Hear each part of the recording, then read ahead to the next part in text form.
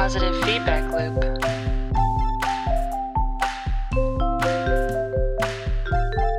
Three, two, one. Hi, welcome to Positive Feedback Loop. This is the show where we talk about things that we find interesting and disagree in a friendly fashion. Now, to talk about these things in the most friendly of fashions are my friends, Ray. Hello, everyone. And Stephanie. Hi, great to be here yet again, another week. Today's topic is, as you may have surmised from my intro, friendship. Now, Woo-hoo. we all know friendship's magic, but does that magic last? So we're going to talk about the way that people go on with their lives as they move through different stages of their development, and what happens to friendships along the way. Well, just want to chime in here now, Luis, and you mentioned, do friendships last? Well, really, I would imagine you'd have to break that down into like relationships, right? Because you can have a relationship with someone that over time was a friendship, was an acquaintanceship, could have been a partnership for something. So, but it's always a type of relationship. So maybe, are we talking about relationships here, or are we only talking about friendships? I would say that we're trying to focus down on the relationships that become friendships and then what happens to those friendships. They can evolve out of being friendship, absolutely. I mean, there's plenty of people who have started out being friends and then became lovers, just like there are plenty of people who started out becoming even lovers and then becoming friends. It's a and spectrum. enemies to friends and friends to enemies and and friends to frenemies and frenemies to menemies, and what's a menemy? No one knows. No, I not just made yet. it up. But You'll know Enemy? after this episode is over, though. That's a little Yeah. gift to our Portmanteaus are a listeners. thing now. Something you said at the very beginning, Luis, that interests me. You said, do friendships last? There's a saying, once a friend forever, but there are those friendships that don't go on forever. There's plenty that don't. Right? In fact, I would argue that most don't. In the long term, most friendships don't really quote unquote last. Because we can talk about a friend being someone who you consider a friend and you've bucketed them in your life as quote unquote friend. But are they in truth a friend if you never see them, never talk to them, and maybe run into them 20 years from now and then you're like, oh, hey, buddy, how's it going? Like, is that really friendship or is that just acquaintanceship at that point? I also wonder, a lot of people say the phrases you're saying depending on how much they adore the person. So it's almost like friendship to some people doesn't even matter how deep the relationship is. That friendship is, oh, that's my good friend so-and-so who's famous. Or, oh, yeah, I know that guy, but we're not friends just because you don't like him or he's not well liked in general. So is friendship just kind of a tag to let others know how we feel about others, not actually a tag defining the depth of the relationship? I like how you mentioned it's sort of like a tag. And also to talk about what you said, Luis, the people who were my friends, all of them have lasted because every friend I've added on Facebook, let's say, is still a friend on Facebook. So I think that's something that is different that we're seeing in the way that new human beings are being brought up. So like when they're born, instantly the word friendship has a definition in a way in the social aspect of things. So, but when I grew up, friendship was much different. Friendship was the guy that would let you use his bicycle to like go down the street and pick something up because he trusted you. Or the fireworks factory. Or the fireworks factory. But that's season 1. And I think our listeners would just have to listen to the fireworks episode to learn more about that. The point being, I think the whole idea of friendship evolved over time. I want to know how you guys think of friendship within the past 20, 30 years, this generation. Ray, I have a question for you. Yeah. Have you or anybody you know done this this Facebook friend purging, where people audit their Facebook friend lists and like clean them out? It's almost like people are now in this generation. I guess I'm answering your question. How do people see friendship in the last 20 years? I wonder if people are starting to see friends as this ownership. Like they go to Goodwill and take a bag of these old friends they don't need anymore or they don't know as well. I don't think it's ownership. I think each individual is themselves and they own themselves, and rather the different friends you have are just like part of your network. So they're just, people that you have a line with, you have a connection, you have a relationship with them. I guess if you think about database management stuff, there's different types of relationships you can form between two different entities, right?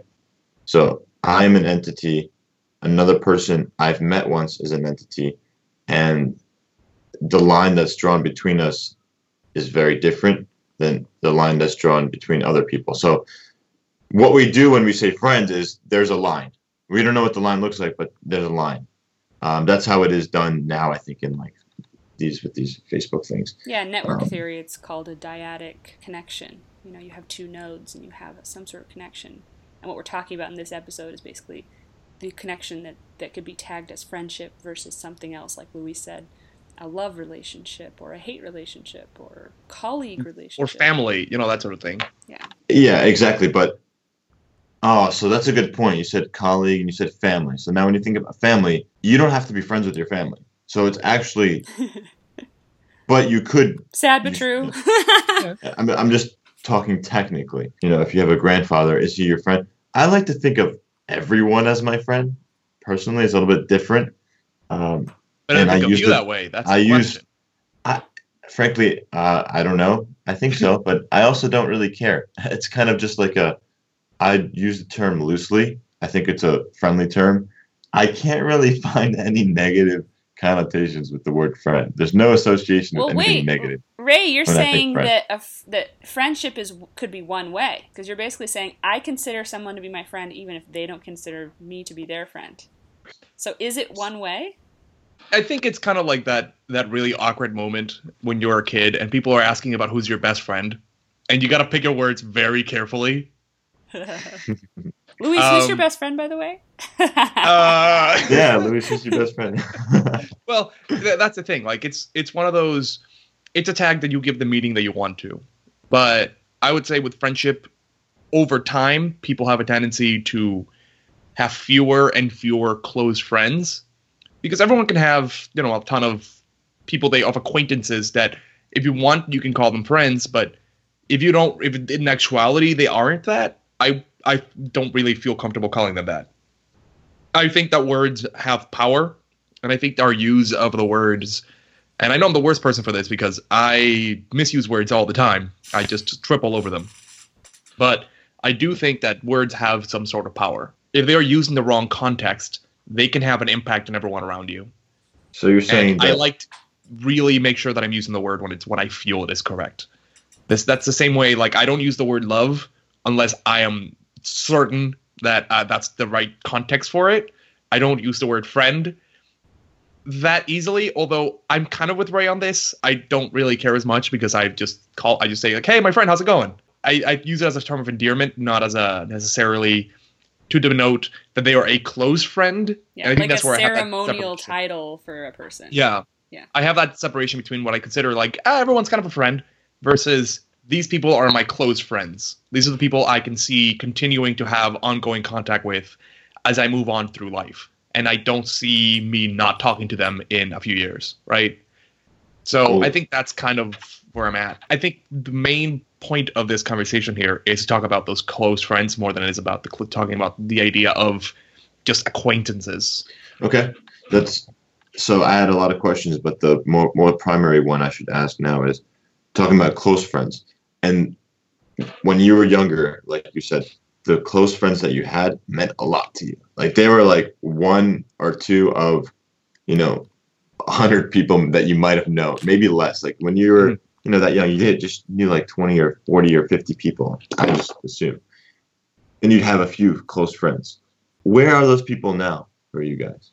Are they with you? Are you following them? Are you hanging out with them? Or do you have dinner with them? Well, depends how little you're talking about for me, because they're probably in Cuba. Okay, that's fair. And it makes it difficult to keep in touch. But when I go back there, I still see them. And you're certain that you'll be able to always see them? I mean, unless they die before me. Well, I mean, do you think that at some point they'll, just go maybe move somewhere else and just form a new life? What about you, Steph? There are those friends that you have that are far away that'll always be your friends. And some of my best friends, I rarely see them, but we consider ourselves best friends. And then you have friends that you barely talk to who are near you, and the silence of friendship. So it's maybe the reciprocal. There's this essay by Ralph Waldo Emerson on friendship where he says that how many persons we meet in houses whom we scarcely speak to, whom yet we honor and who honor us. How many we see in street or sit with in church, whom, though silently, we warmly rejoice to be with. You know, the best friendships are those that you don't necessarily hang out all the time and talk all the time. Ralph Waldo Emerson is talking about these friends that we don't hang out with, we don't talk and chat all the time with necessarily, but we do these daily rituals together, and somehow that just builds the closest of friendship. So there are those friends you talk with all the time, hang out with all the time, and then there are those that, even colleagues that you spend 8 hours a day with, that turn into really great friends sometimes because you've built a foundation of trust, even if it is a silent next-door cubicle type of relationship, or sitting in church with those who just worship the way you do. And so is friendship the idea we think of in high school where you've got your friends and you talk on the phone all the time, you go to the movies together? Can friendship be defined in another way? Well, I think part of it, friendship is, it's not a relationship where you're seeking something from the other person. It's just a relationship where you feel value giving to the other person as well. Like, you want to be spending time with them and giving your thoughts and ideas and helping them, because that makes you feel, just by doing that, it makes you feel like a valuable person. Right. Yeah, I think I agree that, I mean, that's how I would define friends, right? It's people who you enjoy spending time with. Even if that time is not necessarily doing an activity or, you know, receiving or something from them, you trust them enough and you like spending enough time with them. But I think there's other things going on, because that's like a best case scenario, kind of. I think that there's other friendships that we don't tend to acknowledge, but they exist. And it's like the friendships that come along with your friendships. So there are friendships that you may not necessarily have gone out of your way to create, but happen for whatever reason of happenstance. Maybe one of your friends has a spouse or another friend they bring in with them, and they become part of your circle. Or they may, one of your friends may change significantly and become very different, but they're still within your circle, but it's no longer the same person, right? So then, do you still retain that idea of them as a friend? And people change. That's natural in life. And even as we change, we become pickier about our people who we choose to spend time with. Because as a kid, you have almost what feels like infinite time to spend with people. As an adult, you have to plan out your lunches, which is insane to me at this point. But it's real. It's real life. You have to plan out when to spend time with your friends. And so you don't have time to be spending time with everyone. So you got to realize, okay, well, these are the people I really care about that are near me. That's the other part, right? Physical proximity becomes part of it, that I think I want to be able to spend time with, versus just everyone else kind of gets bumped down into the acquaintance category, I think, as we get older. I wonder if you think we have more control or less control over the time we have and the people, the friendship circles we develop. I think of parents who have children who become friends, and so the parents have to get to know each other because they know that their children are spending time together. This is like, you know, parents of young children. So do we tend to have to learn how to make friends with people we wouldn't typically become friends with?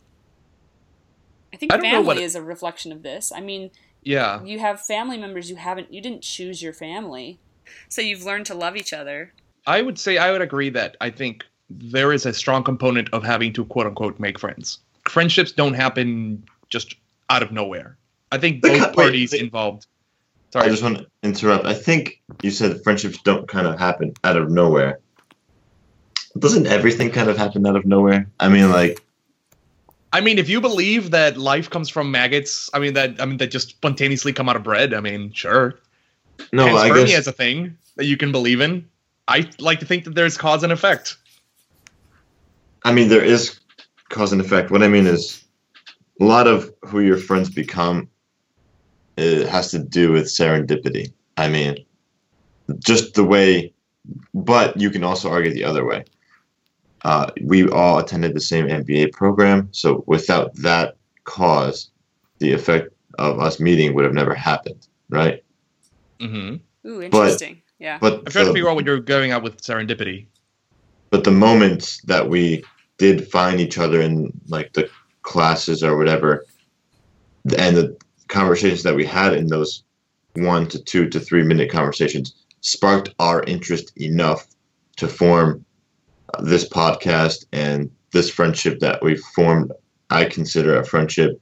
I think you guys do too. But the point is, do those experiences that led up to this point, I mean, that kind of, I like to just say that was randomness a little bit. It wasn't, so maybe not nothingness, it comes from randomness. And a lot of our friendships are that way. And that's the same way our friendships end too.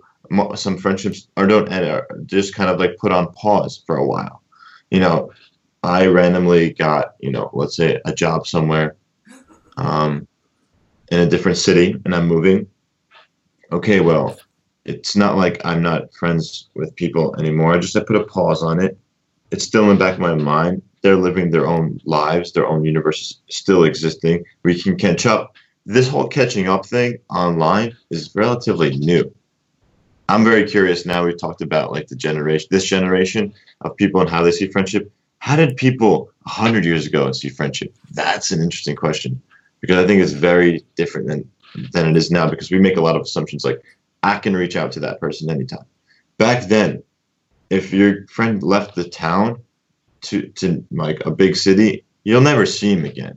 Maybe you'll write letters, but things happen where life happens. People are busy. You meet new people. This is a perfect spot to stop for now, and we can come back with talking about what makes friends and how do we keep them. I think that's going to be the topic for the second half of Positive Feedback Loop. Stay with us. Is your phone constantly running low on battery? Do you find yourself constantly searching for a charger cable to keep your smartphone juice up? Well, you need the Friendship Battery, weighing in at only 300 pounds, recharging by hanging out with the people you love. It charges by absorbing the friendship energy generated while you hang out with your friends. Take the Friendship Battery anywhere with our exclusive Dali management system. You can even cart your Friendship Battery to the movies. It's compatible with USB-C, Thunderbolt, HDMI, and multiple other cables. That's the power of friendship.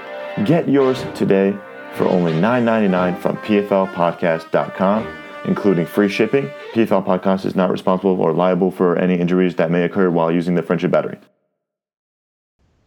Welcome back to Positive Feedback Loop. Today's topic is friendship, and we are talking right now about how to make those friends, what it means to make friends, and how to keep them in the long run. What are some of the ways that some of the things people can do to keep their friends once they move away, or when things happen in life that make it difficult to keep your friendships going. Before the break, Ray was talking about how the way that we interact with friends, especially once they move away or when we move away or when life gets in the way, how that changed over time. And he was asking about how it would have been 100 years ago versus today. I personally don't think there's a significant difference. And I think that although we have tools now that allow us to communicate with friends who are abroad, and that's been increasing over time, right? Before now we had just the telephone, and before that we had just letter writing. People found ways to keep in touch with friends. For example, in Roman times, the way that you would get a letter to your friend would be to just find someone in the street who happened to be going to that city. There wasn't like a organized postage system, so you would just hand them a letter and say, oh yeah, if you go into the city, tell them this person sent it, and it's going to this person. And then he would just hand it off when he got there to someone else, and then that person would hand it off to someone else, and eventually it would somehow make it into the hands of your friend. It was complicated. People still did it. Yeah, but how accurate would that work? What are the odds that you'll lose the letter? The guy didn't get robbed on the way or murdered or died of some terrible disease or it got lost, it would get there eventually. That wouldn't happen amongst the common people. Well, first of all, the common people might not have been able to even read or write. That being put aside, that's essentially the idea that's remained the same, right? You have friends, your friends move away, you still try to keep in touch with friends. That happens. But that all goes within the limits of how much time you have and which friends you treasure spending time with most. Because I can tell you right now, leaving college was one of those periods of transition, right? Where you no longer are nearby most of your friends. And unless you have, like I know way more people than I have time to keep up with. That's not to say I have way more friends than I have time to keep up with, but if I wanted to, it would take a lot more of my time to be up to date with everyone. It sounds like the true test of friendship then is distance.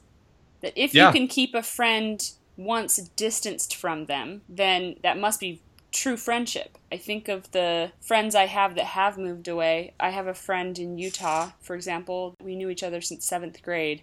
We both moved away for college, and yet we've kept in touch all these years. Yeah. It's a very strong bond that we have, and we haven't lived in the same city since we were 18. It's pretty incredible to think that you can keep in touch. And however, there are also those friends you lose touch with that you really do consider friends, and you may have not talked to them in 5 years, and you still say, that's a good friend of mine. I totally agree, but having limited time and having to choose a specific amount of friends, not maybe having to choose, but having that limitation, is there a maximum number of friends that you can realistically and stably sustain over time? I would say this brings us back to the monkey sphere. I believe we talked about this on the top of the podcast, haven't we? I'm not sure, but after you talk about the monkey sphere, I want to mention the Dunbars. That's literally Dunbar's number is the monkey sphere. The monkey sphere is simply another word or another term for Dunbar's number, which is basically the idea of what the maximum limit of people you can know in a way that you understand them as being humans, as being like you. Mm-hmm. Right? Anyone outside of that number, and I think it's generally around 150. Yes. For humans, that's the number of people you can identify as being within your group. As in, you see them and you think, oh, this is a person with hopes, feelings, loves, cares, hatreds, all the things that make a human. And everyone outside that group is just a number. Is just there. They're not part of you. They're not like you. They don't love the same way. Something about them is wrong. When you say wrong, what do you mean? What I mean is that think about the fact that humans tend to be relatively tribal in a sense, right? We tend to aggregate into small groups and then have problems with everyone who's not in that group, right? We have everyone that's not in our in-group is other, and the other is different and bad and weird, and we don't like it. That is the effect of not being part of the Dunbar's number group. Once you're outside of the 150, I stop being able to fathom you as a being with loves and hopes and dreams. It's a difference between seeing a friend of yours get robbed and reading about someone getting robbed in the news. If a friend of yours gets robbed, that's a human being you care about. Someone you love just got things taken away from them. Their privacy was invaded. Whereas if you see someone on the news, oh, well, that happened. Maybe you're a little concerned for them, or maybe you're thinking, oh, the area is now less safe. But you're not really. Some people are, but generally you just wave it away and you don't really think about the impact that has on the person, what the people involved really feel, because they're not part of that number. And that's what Ray was referencing, the Dunbar's number. And just to add some detail into it, it was first proposed in the 1990s by British anthropologist Robin Dunbar, and he found a correlation between primate brain size and average social group size. So by using the average human brain size and extrapolating those results from primates, he proposed that humans can comfortably only maintain 150 stable relationships. Now, that's to note that these are not stable friendships. These are stable relationships, which includes family, love, and everything that goes into it. Just even acquaintances fall into that. But the thing is that as we get older, we tend to have fewer friends. And the reason for this are many. And coming from the perspective of... Close friends. I think that when you get older... you tend to focus more on your close friends. As you get older, the people who are not your close friends start kind of like falling off because you become more emotionally aware of your needs, and you really treasure the time that you spend with people you actually really care about. Well, I think even Dunbar says, you have maybe a group of friends that are 150 or 148 point whatever. Yeah. But that your closest friends that you depend on gets down to about 15, and even the most intimate to 5.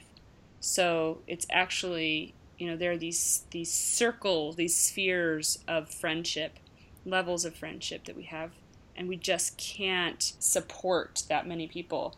There was this professor at Berkeley, actually, Morton Hansen, that I was just reading about, and he talks about social networking, how people try to push the limits of the Dunbar number with Twitter and Facebook, like, oh, well, I can maintain more people, or I can stay in touch with more people. And they found that even with social networking, even if you have 1,000 friends on Facebook, that you still can only really maintain 150. So even technology has not helped our social ability to manage more than about 150 good friendships. I think the point here is this is something inherent to being human. This ability to see people this way is inherent to being human. The same way that part of being human is being able to see the world a certain way and interact with it a certain way. It also goes into how we see people and interact with them. And when talking about this is not something that tech can solve, at least in the short. I can't see a solution to this in the short term from the side of technology. I think what technology does, it makes it easier to keep those good friendships, but giving us tools to keep them alive as we go through life. So, for example, you might have friends, and maybe you and your friends are big gamers. Back in the day, if you wanted to play a game together, I don't know, you'd have to travel across the country and hopefully run into each other at a good time in your lives that you could sit down and play a game on your table. Now, you can do that from anywhere in the world so long as your times will sync. So long as your times sync up in terms of time zones, etc. You can play basically anything from anywhere, and there are games like even Tabletop Simulator, which allow people to play tabletop games anywhere in the world at their own leisure, and to a relatively good degree of mimicking things like tabletop games. And the same applies for just chatting. You can now see each other on video. You can now talk about the ways that you've changed your looks and things like that. You can see your family from the other end. There's a lot more ways you can interact with people. You can see a movie together on Netflix. There's ways you can do watch parties where there's apps you can add to your Chrome that allow you to basically sync up your Netflixes so that you see the same movie as the same times, and then you can like talk about it as you're watching it. There are more tools to keep your friendships going, but the main ultimate thing that it boils down to is, do you want to keep that relationship going, and does the other person want to do as well? And if you do both want, the tools are there to do it. What's the cost of continuing the relationship? I don't understand why that would be a negative thing in the first place. Why have it end at all, ever? Because you need time to keep it alive. Well, the time can just decrease. You can not talk to someone for a year or 5 years. If someone came up to me that I haven't spoken to, or gave me a message or a call 5 years, 10 years ago that I haven't spoken to, I'm not going to be like, oh, no, sorry, we can't talk. We ended that friendship about 5 years ago. So I'm not going to decline their invitation to talk. I would welcome that no matter how far away, even if it was 20 years prior that we haven't spoken. There's no reason for me to I don't understand why I'd have to make that decision together. Oh, sorry, should we continue to be friends? I don't think there's a stop and an end to friendship. I think there's an atrophy that happens. So you are willing to talk with them. You remain at the very edge of friendship, which is we acknowledge each other's existence. We're civil, and we have a level of information or trust that we share when we see each other. But isn't that an acquaintance? Re-engage, right? It's an acquaintance. It's maybe a little more than an acquaintance because you were good friends before.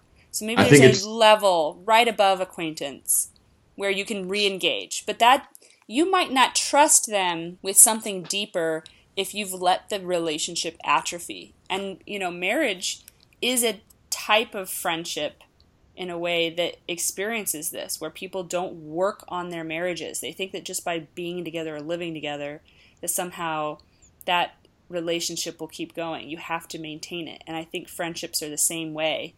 There's an atrophy that can happen over time if you don't put work into a friendship. So maybe I would posit that friendships aren't just kind of these sociological networks that form because we just happen to go to school together or have the same beliefs or interests or whatever it is, but that there's some level of hard work, maintenance, attention that we put into it. Yeah. Yeah, and with that hard work, there's many times in a friendship where you're accommodating your friend for something that you may not believe in or want to do for the friend, but then there's also rewarding times where they do the same thing for you. So I think a good friendship is where you continuously have that kind of relationship, and it's always getting balanced out in a way too. If I'm in a relationship with someone, a friendship, but they're constantly, let's say, taking advantage of me, over time that will definitely probably atrophy, unless I'm just ignorant of the fact or I like it. It depends. That's a different story. Generally speaking, there is a balance. You have to enjoy friendship, otherwise there's no incentive. I think enjoying it is a big part of it. That's got to be fun. You make memories that are unique, very unique and novel, like they're original experiences you make with new friends. I think that's why we have so many types of events and activities in our world. Like we can go, on a hot air balloon. That's an event that could take place, and then you form a friendship with someone on a hot air balloon. It's not going to go away because you don't have many experiences in a hot air balloon. If you're a hot air balloon, mechanic or something, or some kind of enthusiast, then it won't matter as much. But taking vacations, these things form relationships. Can it ever be a perfect balance, though, of give and take? There's always going to be someone giving more or someone taking more, just because it's human relationship, right? Not many people are taking things in a strict ledger where every single action that you take is noted with a +1 or +1 or right. Yeah, exactly. So there's some sort of balance that you just feel. You feel it's okay. You're okay with the balance. You're both okay with that balance. It's funny because I had a close friend of mine tell me that marriage, or I think friendship also relates, is like a Venn diagram. And there's no rule to how much the two circles of the Venn diagram have to overlap. There's no rule for that. It's just that for it to be maintained, you both have to agree on how much it should overlap. Well, also, it's very dynamic, so I think it might overlap differently in different times, and it'll shift. Yeah. And, because you have as long as you both agree, you're both okay with how that Venn diagram looks. But the way you agree is you just maintain the friendship. It's not like you have an agreement where you say, okay, well, you don't draw it out. Well, here's the ultimate thing, right? You have to maintain the friendship. Yes, you can let it atrophy, and then eventually in 20 years see each other and be like, hey, buddy, how's it going? And that's nice, but rarely does that, it can, but rarely does that lead to them being reintegrated back into your life in the same way they used to be. That can happen, but it doesn't always, without some level of maintenance being put in there. It's more likely that you'll see them again and be like, oh, hey, how's it going? How's the family? How's life? And then they'll go away and... Depends. If you've had these hardcore kind of experiences with other people, or you've been friends with them for a long time, then you go away for 10 years and never see them, and you see them again in 10 years, you can instantly feel that connection right away, and it'll be like you've never left them. But the question here is not so much about can they be brought back in, because with effort anyone can be. It's, do you want them to? Because at that point you have now moved in your life many, many degrees further than you originally were. That when you were originally met them, right? Maybe you're married now. Maybe you've gone through 3 different jobs. You have kids. All these things have happened, and you're a very different person. And you don't have time to really maintain a fresh friendship. These things take effort, and maybe you feel like, oh, it's great that I saw them. This is something I can now know a little bit more about how their lives have turned. And maybe I'll ask them to dinner once, but I'm not going out of my way to really reestablish a friendship here because I just can't. I wonder if technology, however, can help make it more efficient to maintain friendships. I guess we're trying to with Twitter, Facebook, all these things. But still, as I agree with you, Luis, it hasn't changed that much. The underlying idea. Yeah, the underlying. I agree. And with that underlying idea, I think that today we've talked about friendship, what makes it, what keeps it going, who are our friends, and how do we keep going after they are no longer our friends, maybe? Do we bring them back? I hope you've learned a little bit today, because we certainly have. Thank you for talking with us. This has been Positive Feedback Loop. Stay crazy. Stay crazy. Stay crazy, friends.